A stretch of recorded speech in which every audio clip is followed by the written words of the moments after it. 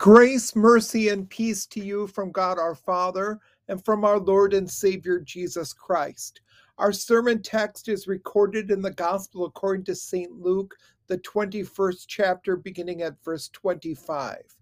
And there will be signs in the sun, in the moon, and in the stars, and on the earth distress of nations with perplexity, the sea and the waves roaring, men's hearts failing them from fear and the expectation of those things which are coming on the earth, for the powers of heaven will be shaken. Then they will see the Son of Man coming in a cloud with power and great glory. Now, when these things begin to happen, look up and lift up your heads, because your redemption draws near. Dear fellow redeemed, are you looking forward to Christmas? For many Christians, Christmas is their favorite time of year. We sing familiar Christmas carols and gather with loved ones to celebrate the Savior's birth. During this Advent season, we prepare once more to celebrate Jesus' birthday, to greet God's coming in the flesh, singing, "Joy to the world, the Lord is come. Let earth receive her King." But another Advent, another coming of Christ in the flesh, often goes overlooked during this joyful season. Jesus is coming again, this time as judge of the living and the dead. What a contrast this will be from his coming as a baby lying in a manger. On the last day, we will see the Son of Man coming in a cloud with power and great glory. Is this something you look forward to? Does the prospect of Jesus coming at the last day fill you with excitement or fear? Is the last day something you try not to even think about, like the day of your own death, which is every individual's last day? How would Jesus have us anticipate his second coming?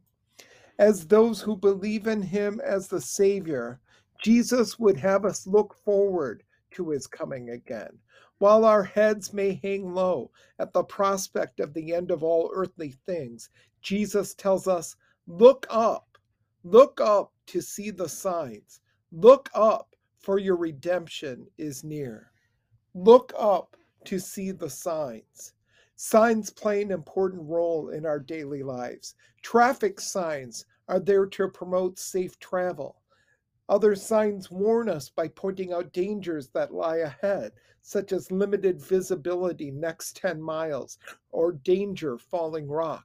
When we see these signs, we are especially careful not to let our guard down or be distracted. Signs also play an important role throughout the Bible. God used signs to announce Jesus' birth. 7 centuries before Jesus was born, Isaiah wrote, "Therefore the Lord himself will give you a sign.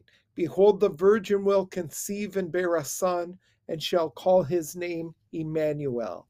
To announce Jesus' birth, God placed a special star in the sky, leading the wise men to ask, "Where is he who has been born King of the Jews? We have seen his star in the east and have come to worship him." Signs accompanied Jesus' death. As Jesus hung on the cross, graves were opened, the dead came forth and went into the city of Jerusalem. Darkness fell over the whole land for 3 hours, and the curtain of the temple was torn in two from top to bottom. Signs are an integral part of God's way of doing things. That is why the apostles came to Jesus and asked him what kind of signs will precede his coming again at the end of the world. The first signs Jesus speaks of will take place in the heavens. There will be signs in the sun, in the moon, and in the stars, and the powers of heaven will be shaken. We are given greater details of this in Matthew 24. Immediately after the tribulation of those days, the sun will be darkened, and the moon will not give its light. The stars will fall from heaven, and the powers of the heavens will be shaken. 1 Peter 3 describes the destruction of the heavens by fire. The elements will melt in the heat. The very bonds that hold the universe together will be dissolved. This will be dreadful beyond our imagination. Since many will not know the meaning of these signs, this will cause them literally to be scared to death. Next, Jesus speaks of signs on the earth, distress of nations with perplexity, the sea and the waves roaring. Today, we are experiencing what may be described as distress of nations. We read and hear of diseases, famines, violent earthquakes, governments in turmoil, various riots and rebellions. Our text tells us how severe this distress of nations will become at the end by describing the reaction of those who will witness these signs. Men's hearts failing them from the fear and the expectation of those things which are coming on the earth. For unbelievers, this situation will be hopeless, filling them with distress, perplexity, fear, and foreboding. Without Christ, the course of this world will be without hope. These are the signs that we are to be alert to.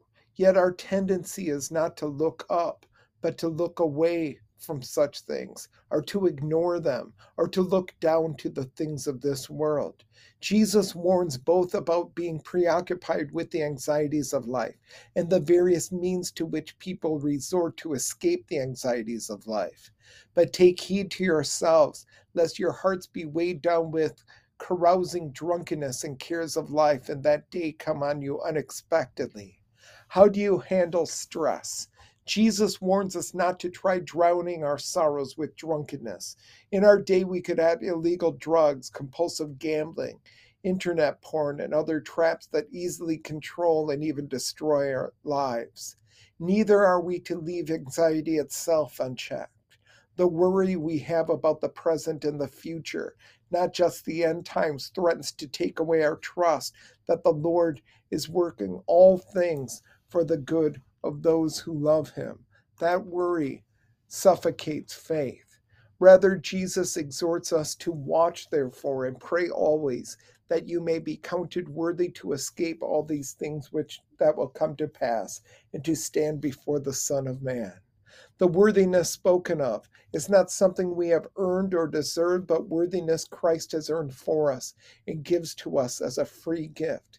Even the faith that receives Christ's worthiness is a gift from God the Holy Spirit, working through the Word and sacraments.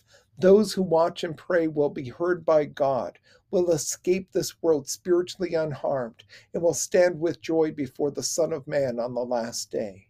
As we watch and pray, we look up. For if we don't, all we'll see is the mess we're in. All we'll see is that we cannot save ourselves.